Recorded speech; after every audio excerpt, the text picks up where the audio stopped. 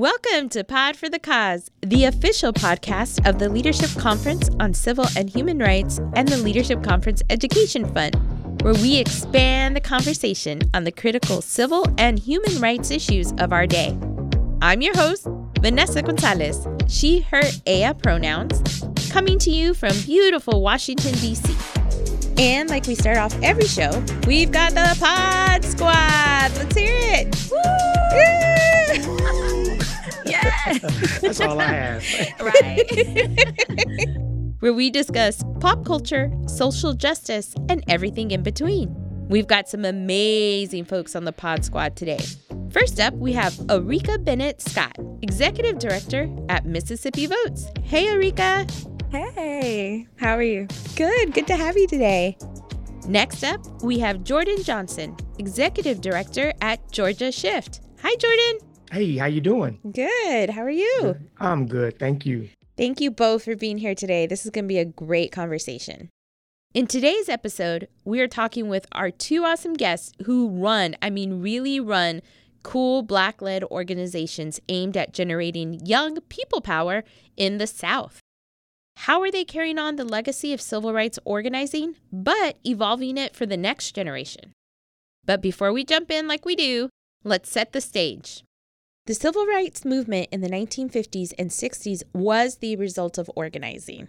When Black residents of Montgomery decided to boycott the bus company for its racial discrimination, that didn't just happen at the drop of a hat. It did happen because of organizing. I know a lot of times when we talk about civil rights, people have this sense of the brilliant Miss Rosa Parks sat there and that it was like just happenstance. But it's really important that people understand organizing goes behind all of this.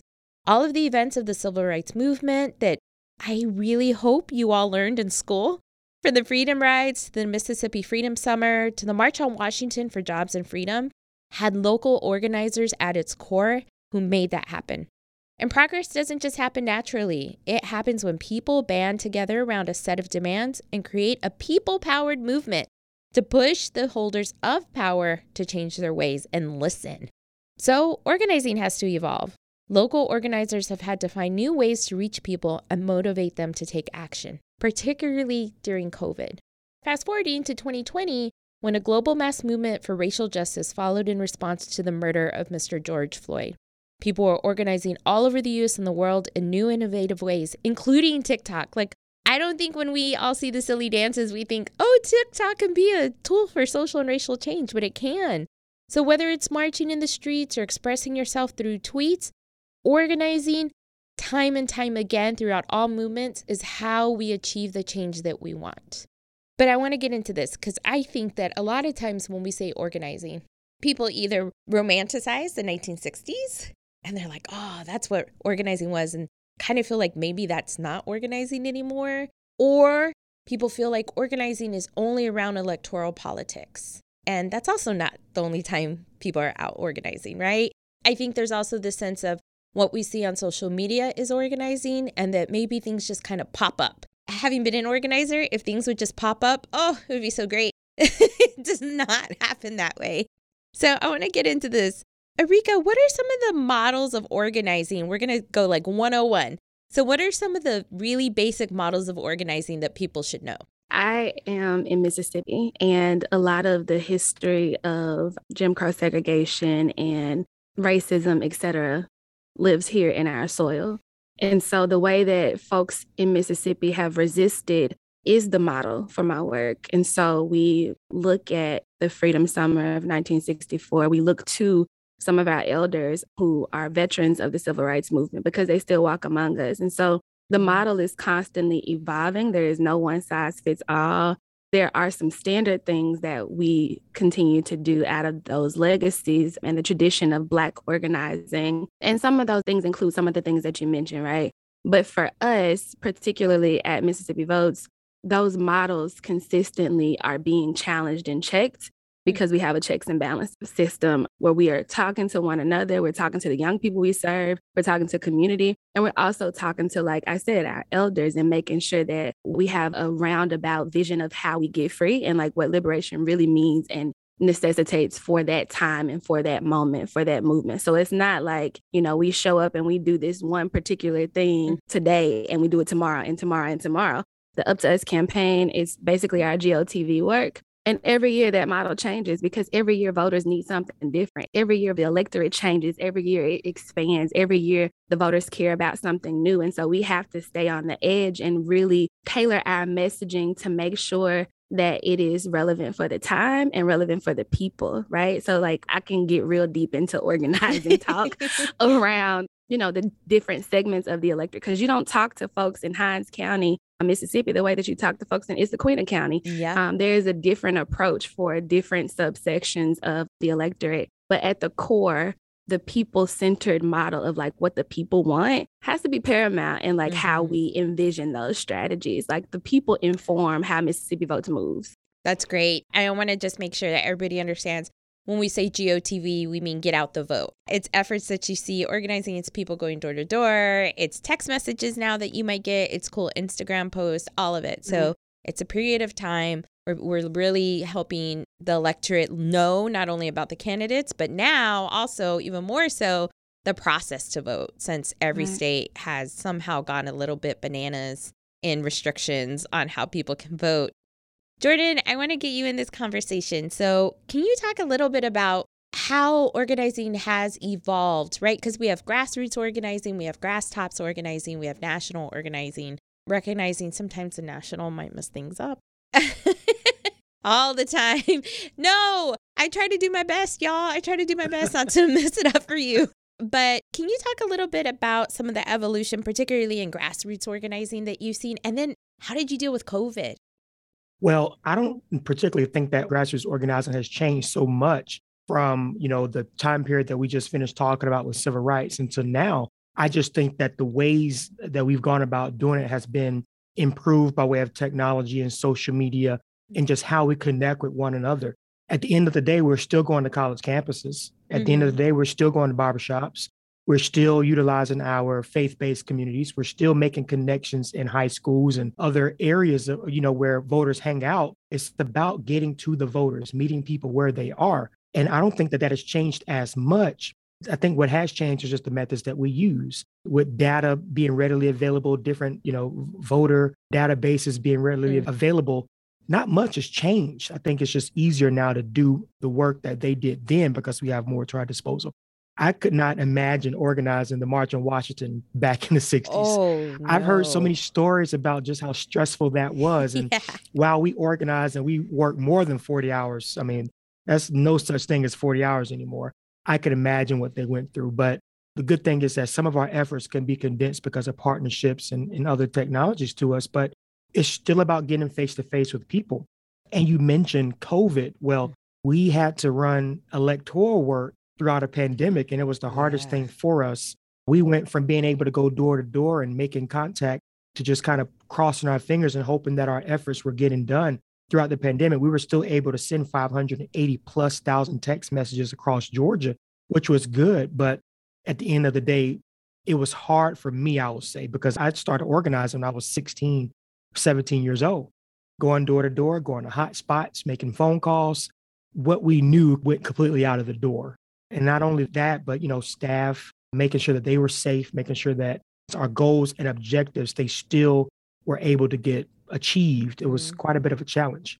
But, we just had to change how we did things. We went completely digital, and we're still digital because COVID hadn't gone away yet. Yeah, no, thank you for that. I can't imagine how hard, to your point, it was to organize that march with all those people during those conditions too. And the safety measures that have to come into play that nobody probably ever knew about, right? I often work with organizers and they talk about some of this new technology and how you can do certain things. And I feel the ache in my bones. I still remember sitting in union halls with stacks of printed turf lists and targets and like getting my highlighter and like marking out the walk packets till like 2, 3 a.m., right? And then you have to wake up at 7 and be ready to like rally people to like go out and march. And all you want to do is cry and go to sleep. I always think it's so interesting whenever we have these awesome technological tools But at the end of the day, just to what both of you spoke to, what's important is that we're still going to the people. Like the core is the people, right? I also want to get to this because you mentioned that you started organizing when you were 16. I don't think people fully realize across the country. I think in the South, there's such a strong tradition of Black organizing. I think in the Southwest, we have Latino organizers, and I know we often look to the Black community for like, okay, how did this go? How do we set this up? And then in partnership a lot. But I don't know that people think that you could do a whole career out of this, that this is like a job. Can both of you tell us a little bit about how you came into organizing? And it's hard, y'all, so why do you stay? At 16, it was about the money for me. We were in the middle of a hot election here. So I'm in Augusta, Georgia. That's about 2 hours away from Atlanta. Okay. This was probably about, I don't remember the year, but the point is I needed money. And the job that was being offered was voter registration. So I'm thinking to myself, I don't know about any of this. Let's just go. I've heard President Obama talk about being the change you want to see. So yeah, I care something about it. But at the end of the day, I just needed some money. You know, going into that world and registering people to vote, I learned about organizing literally overnight as far as interacting with people. Because the very first interaction that I had, someone stiff-armed me and was like, I don't want to talk about that. I'm busy. I'm like, Yeah. Lord, there's got to be a better way. But as I got older and as I continued to progress, I realized how important this really was, because if we were going to make change in priority areas, if we were going to make sure that young folks' voice was heard in the democratic process, someone had to go do the voter registration. Someone had to go do the survey. Someone had to go door to door. And I've literally been in this. I took a deviation for a few years to go teach at Boys and Girls Club, which I loved. I mean, it was some of the best times of my life, but I found my way back to organizing shortly after. And it's been my career ever since. And I love it. I wouldn't want to do anything else because, number one, I'm so conditioned to it. Like everywhere I'm going, I'm trying to figure out how to organize something. But I love it. It's really something that you can do, and you can go to sleep feeling good about it at night. And I'm trying my best to build more organizers around this area as well. So you can definitely make a living out of it. But it's not really about that as it was for me when I first started. It has evolved into being the difference between doing what's right and protecting what's right and to allow what's wrong. Yes. And that's why I'm here. Yes. Thank you so much for that. Well, I'm very glad you're here. Arekia, how about you? How'd you get into this mess? This mess, huh? A good way to put it. Oh, man. A lot like Jordan, right? I was 17 at Jackson State University. Shout out to my alma mater. Yeah. But I was 17 at JSU, and I'm a fourth generation Jacksonian. And so I got to campus and I had this idea of I'm going to be Miss Jackson State and I'm going to do all of these things. And I was just not interested in, the social justice work. Like I was exposed to it because my grandparents were leaders in the NAACP in Walthall County. And I had all of this family repertoire, but I didn't have that for myself. I grew up doing pageants, right? So that wasn't my life. But the summer of 2011, there were so many cases of young women reporting sexual dating violence or sexual misconduct. And long story short of that is I developed a passion for women's rights and women's reproductive issues. As I was developing that, the fall semester would be an election in Mississippi. We have an election every year, but that year was gubernatorials.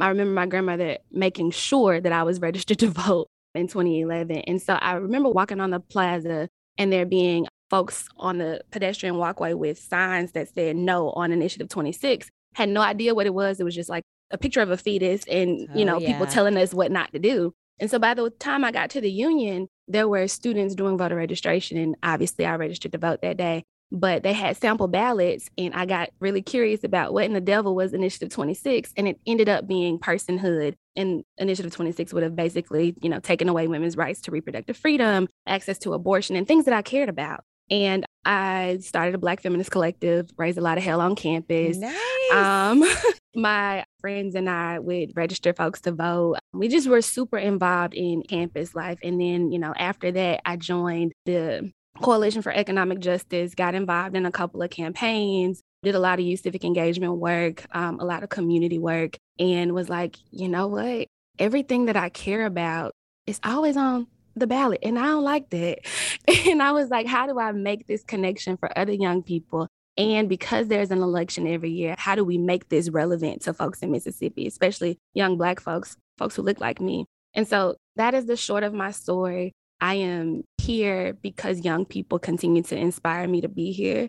I am, a lot like Jordan, trying to make sure that the next generation of young organizers, young people, have the tools and resources that they need to continue the legacy of this protracted struggle, this continuum of our movement.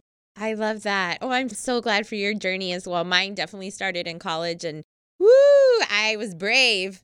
I organized this whole town hall against the college because they weren't providing services for untraditional students. And there's so many mistakes I made now looking back as a baby organizer, but I did it without fear.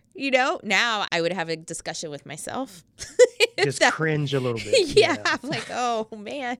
But it is a place, right, where so much can get ignited and you can find your voice in your space if you are lucky enough and you're privileged enough to be able to go to college, right, and walk on that campus and learn. I want to talk a little bit about the young people focus, because both of you focus on young people within your campaigns and your messaging and things like that.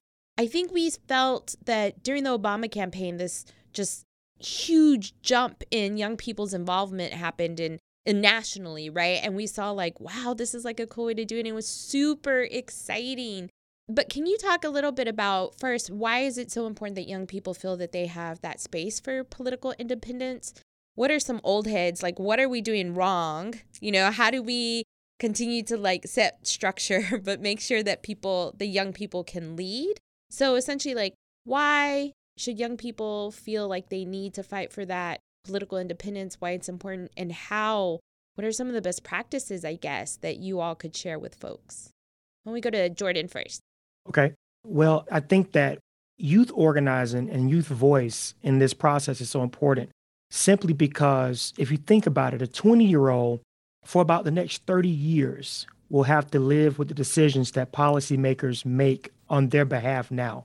At least 30 to 40 years, they're going to have to live with those decisions. For me, when I was a young person, I'm only 28 now, but when I was a little bit younger, I lived in public housing.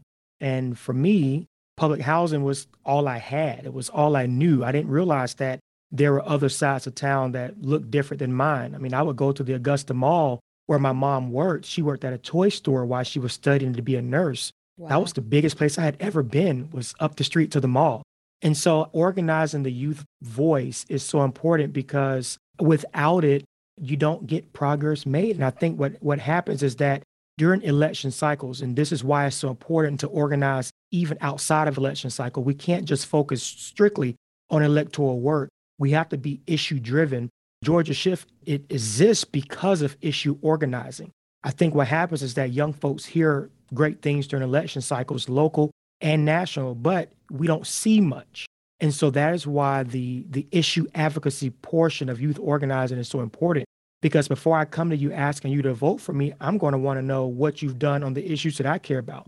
For me in public housing, it was criminal justice. It was police relations, because I saw my brothers and my friends and my colleagues, or whoever the case, I saw them have negative relations. And so for me, it's one of the first things I took on as a young organizer, was pushing for local legislation around police reform. Education, was pushing for education measures across the state. And so I think the big thing here is giving young people an opportunity to organize around the issues that they care the most about. You can't tell me what's important to me if you're not there with me, or you're not there in my struggle, which is why we hire young folks to go out and do the organizing. We hire young people to go out and create our legislative agenda for the year, because without that voice for young folks, what are we fighting for? What are we lobbying for? What is our mission? What's our goal?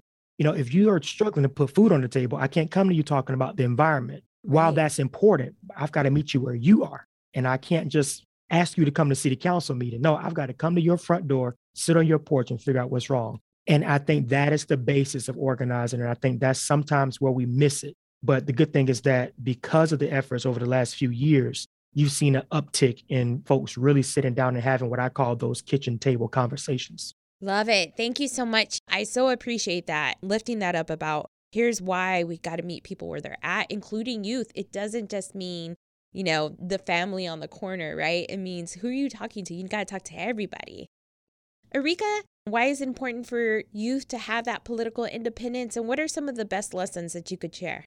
I also want to say, it's super cliche, but literally at the turn of every point in history, in all of our movement work, there are young people brilliantly organizing and strategizing our way towards freedom, liberation, and whatever those mean to you, right? And so I think it's also important to mention that young people are intellectual, and we got to stop treating them like they don't have the knowledge to dream and imagine a world without, these ridiculous conditions that we're under right now. And so I think part of our work is allowing young people the freedom to imagine and dream of systems that work for us and not against us. And to note that young people are not concerned with politicians. They're concerned with the politic. So if your politic speaks to their material conditions, 9 times out of 10, they show up on election day. And that's what we've seen in Mississippi and across the country since 2018. There's a midterm election, right? And not since the 70s, from our research, have young people showed up like that in record numbers. So in 2018, young people outperformed baby boomers across this country during a midterm. And I keep stressing midterm because that is a wild reality, right? Especially for people who hop on the idea that young people are apathetic. I resent that. I don't believe that young folks are apathetic about voting. I believe that we are not talking to them in ways that humanize their experience and center them as the experts, right? So a lot of times when we go into communities, we like to remedy what folks are going through. And it's like, just because they're not using your jargon doesn't mean that they don't understand their conditions. We've got to really get out of this. I think sometimes organizers, especially in the nonprofit space, we forget that we come from, in our case, is very privileged backgrounds. But when you think about the conditions of a college campus, nobody can tell you better how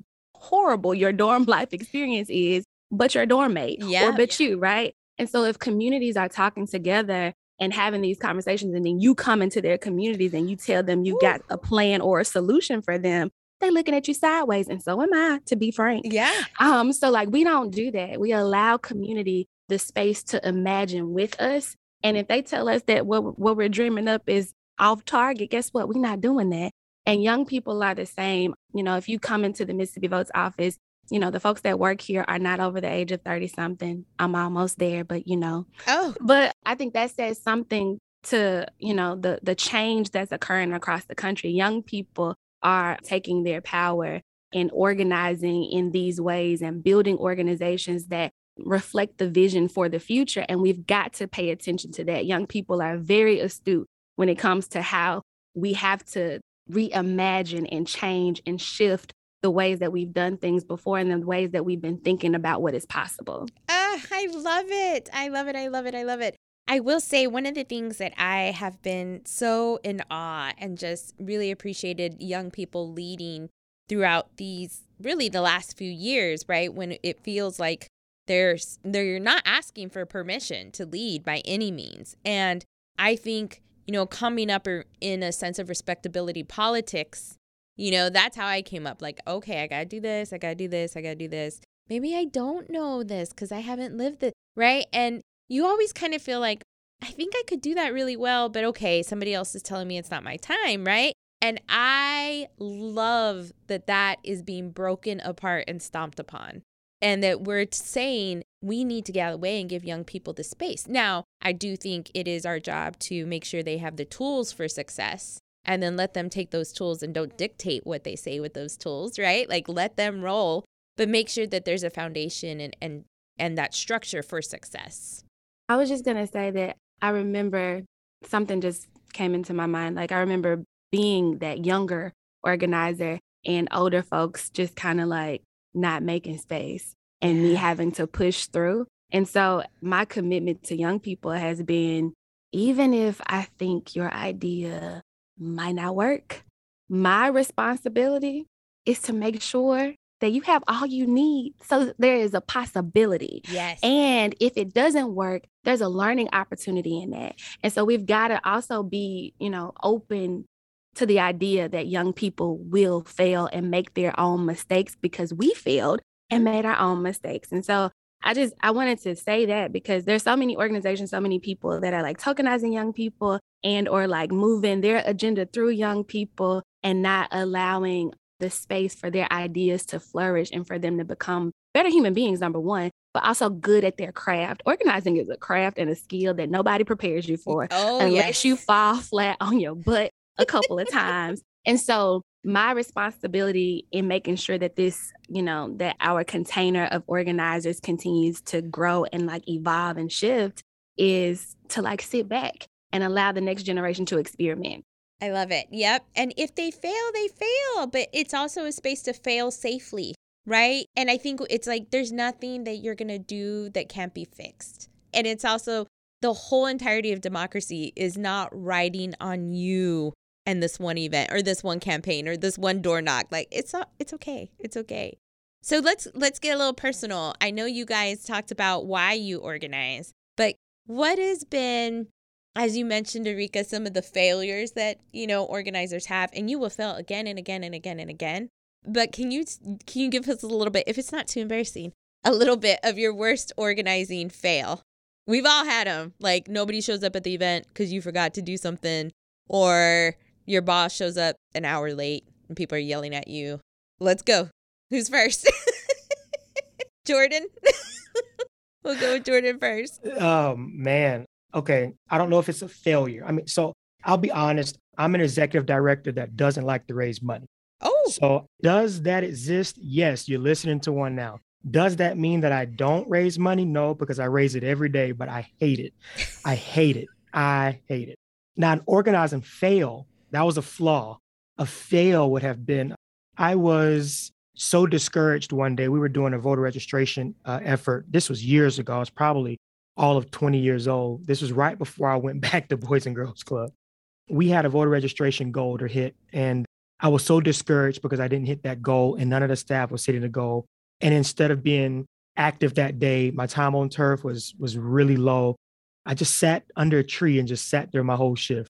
And when I came back into the office, I was like, yeah, nobody wanted to register. I was so discouraged. But I did not understand how to organize. I was such a fresh, green, wet behind the ears organizer.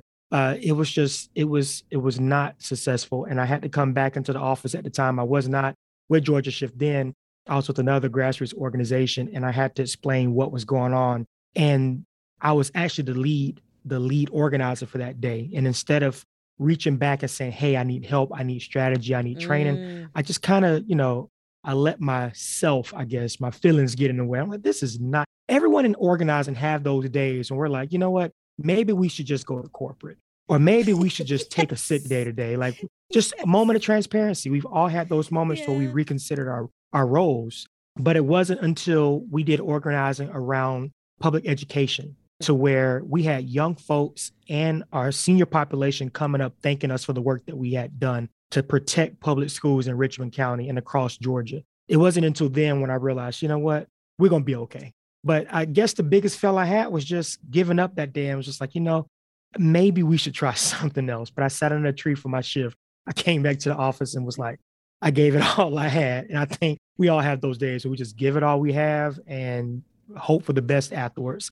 But I said that to say this: when we do specific voter registration now, or we do specific outreach now, and my canvassers come back into the office looking discouraged, I'm able to tell that story. They see me as the executive director, but years ago, I was the canvasser. I was going door to door. I was being, like I said, stiff-armed when I was trying to reach my goal. I guess that's a fail, but I consider it a learning moment, opportunity to learn and do better. 100%. I love it. Yeah, thank you. And I asked the question because it's going to happen, right? But you just got to take the steps and try. Because even if you help one person out of 100, you helped one person out of 100 that can start a chain reaction, right? Arekia, how about you? Oh, man. I was fighting the urge to say every day. Every day is something. Yeah. And like, if I'm being completely honest, and I think I said this in some way, nobody prepares you to be the executive director, and nobody prepares you to be the organizer. Nobody. People just kind of expect you to know, right? So I was 25 when I started the role as executive director. Before then, I was, just organizing and doing digital stuff and communications and organizing young people on college campuses. But executive director means you are responsible for everything and everybody. And my mama used to say, it ain't easy because you see me do it. And I tell people that all the time. It ain't easy because you see me do it. But one of the biggest failures at the turn of, well, so many failures at the turn of my leadership was, you adopt this 1, 2, 3, ABC. You got to do it this way. Like you forget how to be cleanly raggedy, because organizing, you got to be raggedy. You got to be. But as the director, there's, this mentality of step by step, and then you forget and you kind of disconnect from the team a little bit, because it's like, why are you not doing it like this? And that's not the reality. And so I remember crying in my office a couple of times, like, why is nobody listening to me? And like, how can I be a better leader? And I had to sit there and be like, the vulnerability that you once had as an organizer is no longer present in your leadership. And so you have to be able to be human and direct, but also be accessible and touchable, and not expecting something that is like unrealistic for the mind of an organizer. And so that is just one situation where I've had to check myself, not necessarily a flaw, not a flaw, but a failure. But, one instance where, there are moments in leadership where you just trying to figure it out like everybody else, but you're going through a whole different internal struggle because it's the leadership role. As an organizer, there were so many times where I thought we had done all of the things that we were supposed to do in terms of like childcare and getting people food and like having media and press around these big things that we were doing. And then like maybe 5 or 6 people would show up and I would cry. I'm glad that you'll learn that. But I think part of the disconnect there is also not understanding that you can't have a screening of something about something that's disconnected from people's everyday lives. Like nobody's coming to Jackson from DeSoto County to watch a documentary. Nobody's doing that. People want you to come to their community and engage with them on a very personal level. And until we can like divorce ourselves from this very hierarchical nonprofit status, we can organize our people better. So those are just some of the instances where we consistently, organizationally have to check ourselves, check our relationships, and be mindful of how we are engaging people, not just young people, but Mississippians in general. Yep. Oh, I love that. I have also fought those tears. Where is everybody? It's like it's your own birthday party. Why did nobody come? Nobody likes me. I didn't do it right. So thank you all so much. I think those, as you pointed out, that vulnerability to be able to share those stories helps people feel like I can do this. I can totally do this. And even if it doesn't go the way I want it to go, it's a step back, but I can still move forward, right? Thank you both for sharing those stories. I know that this year is going to be hard. We've heard from communities of color that, like, what was the point, right? They haven't gotten a lot that they thought would happen with this administration that has moved forward on some promises, not on all promises. We're still dealing with COVID. A lot of us pushed so hard for our communities to get out to vote last round. We had, elders, we had children running around, waiting in line for hours upon hours upon hours to vote. And now we have state legislatures across the country introducing bills to make it even harder and more restrictive. And so I say that just to remind everybody kind of what we're working with and what we're going into, and that people like you and the lessons that you are teaching us about coming to the community, talking to people about what they care about, making it issue specific, right? It's just not the moral imperative conversation. It's about why voting matters to them. It's something I really hope that people take and will remember as we're all trying to move to make this work and make our democracy stronger and push back against some of these bad bills. Are you all thinking about anything in particular that you feel like, we're going to have to do that really different this round? This is a hard one. It's a hard one. I would say everything. Yeah. I think for me, we have to do a better job at listening to, number one, what folks are saying. And what I mean by folks, I mean, we need to listen to what the base is saying. We need to be able to galvanize the pulse better.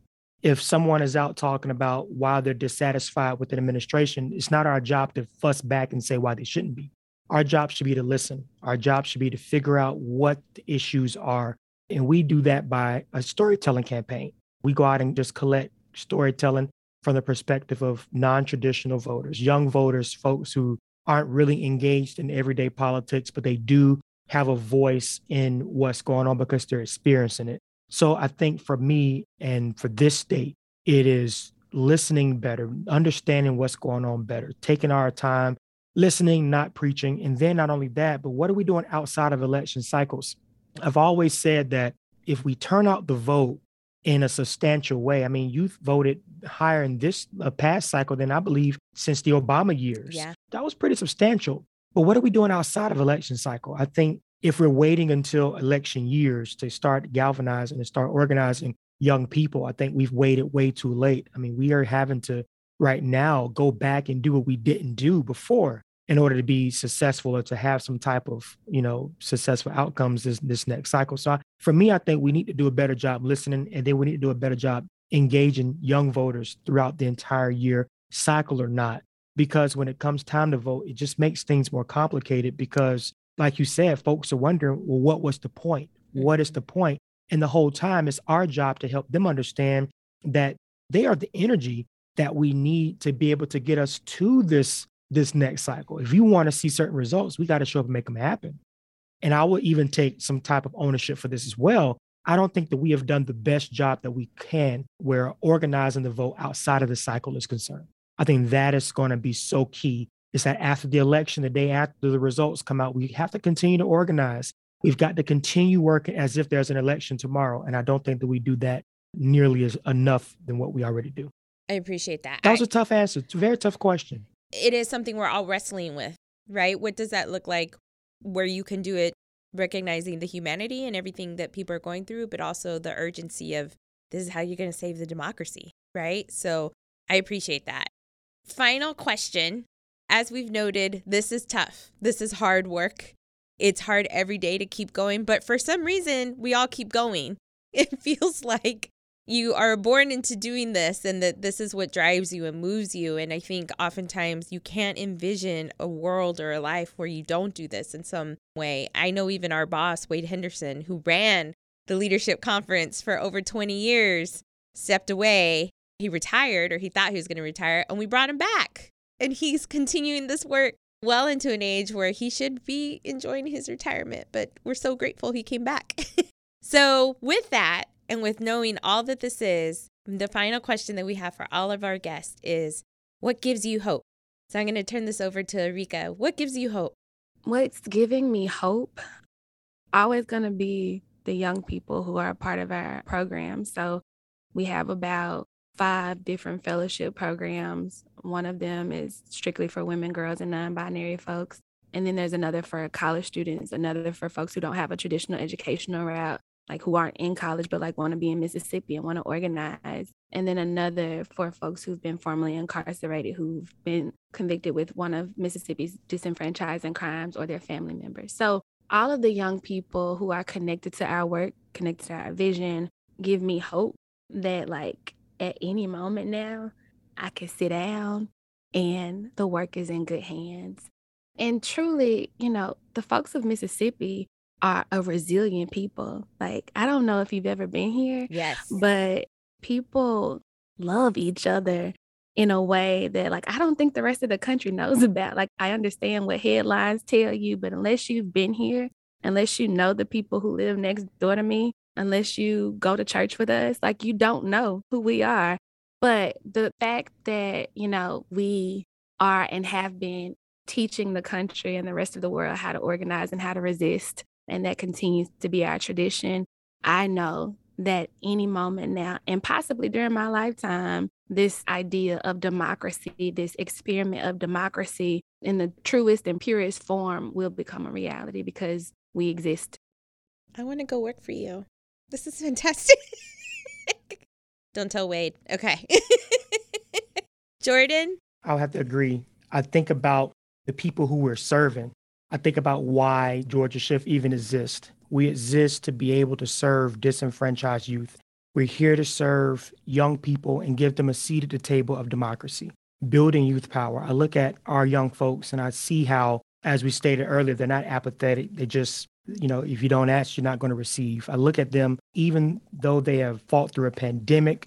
This generation, Gen Z and other generations have been through, pandemics and 9/11 and two economic crashes and all of this hurt, all of this, discord, I guess I can say, they still come back. They're still trying to go to college. They're still attempting to graduate high school. They're still trying to work, even though wages are low. They're still coming back. Yeah. And they have hope. And I think what gives me hope is the fact that they have hope. They may not say it's hope. They may not refer to what they have as being hope, but you know what it is because, youth turnout is not 0%. They're still going to the polls. Yes. Greek fraternities and sororities are still getting members every year. They're not just there to have friends. They're there to make a difference. Mm-hmm. Community service is still happening. And I think that for me, if I were to walk away or if Georgia Shift was to never exist again, we would be doing a disservice to the folks who know that there's something wrong and not necessarily know how to get it done. We would be doing them a disservice. And so we serve to be that how. There are so many ideas and so many reasons why, but that how is why we exist. And so what gives me hope is the fact that young folks are still showing up. Young folks are still being strong. We're still creating. We're still organizing. We're still building, regardless of whatever stomp comes in our way. It's kind of like Arekia said, every day is something else. We wake up, we do the best we can. We hope that we make it, but that hope that I have is because of the hope that they have. If I didn't do this work or if I decided to walk away from it, what would I be saying or doing? What would I look like? Not being side by side with other strong young people. Yeah. I'm excited about the future because the future is here. I spoke to some college students yesterday. I told them, I said, you all aren't the future. They looked at me like, what are you talking about? I said, you guys are the now. You're right now. The future's not guaranteed. And so if any college campus you go to, any community you go to, you see the future in live display. So we have nothing to worry about. Oh, I love that. Speaking to the two of you is exactly what I know I needed. And I'm sure what tons of people who have anxiety out there about what is to come need to hear. It's real, y'all. Don't pay attention to the national headlines about, despair and what this can look like. This is great. These are just two of the amazing people that we have fighting the fight in real time. So again, that question, Arekia, was, we know that we're going into a really hard time. There's a lot of things stacked up against us. A lot of people saying, why should I vote? It didn't matter last time. We're still living with COVID, right? And we know we've had to change some of our organizing tactics and style. So what are you thinking about for your outreach and how you move people to the polls and to care about their issues? What are you recognizing that you're just going to have to do differently this round? The pandemic, rather, posed a different kind of threat on organizers and our ability to move. We have always done door-to-door. We've always sent mail. We've always done the text bank and the phone bank and all of the traditional things. And we've had to get really innovative about using geo-targeted ads and getting people that way and using billboards and all of that. But what I've come to know is that none of that matters if people don't trust your organization. People don't know who you are, they're going to throw your mail away, right? Yeah. And so 2020 made us so emotional and made us really sit back and think. And so last year 2021, we didn't run a lot of our programs because we were like, young people are demanding something different. The voters are saying, we don't know y'all. And so we're just like, wait a minute. And so we've been really relevant on college campuses for the last 3.5 years, but we haven't been as relevant in community. And so the communities that the colleges are situated in, yeah, they know who MSV is.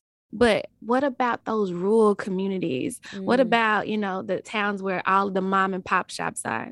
We have not done our due diligence in serving all of Mississippi. And so we've developed our expansion strategy that we're calling the future.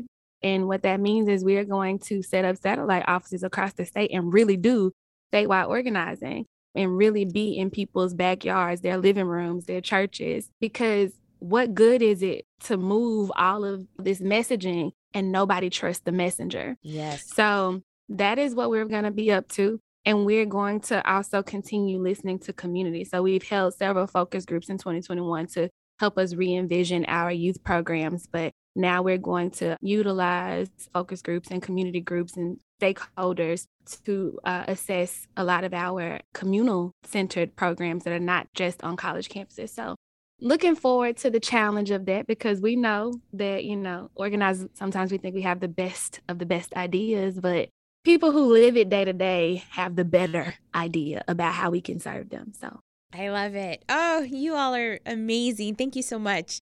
anything that we can do to support your efforts, including by saying, if you get a mail piece from any of these organizations, please read it. Don't toss it. Pick up that phone call. Make sure you talk to that young person who's on your door, because think about how brave they have to be to give up a weekend to do this and to do this work. And they know what it's for, right? And how they're moving forward. So this has been a phenomenal conversation. I know I have learned a lot. I appreciate the work that you all do so much. Thank you again to the amazing Arekia Bennett-Scott, Executive Director at Mississippi Votes, and the wonderful Jordan Johnson, Executive Director at Georgia Shift. Thank you all so much. Thank you. It's been a pleasure. All I need is someone like you,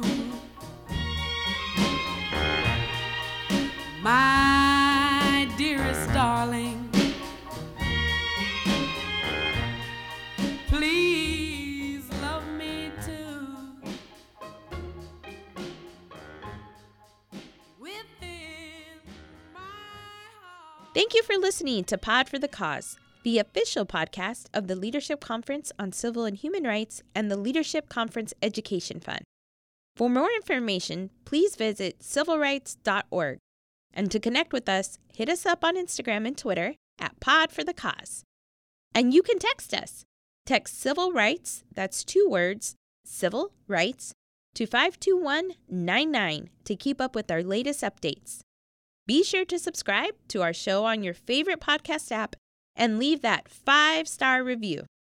Until next time, I'm Vanessa Gonzalez. Thanks for listening to Pod for the Cause. I'll make you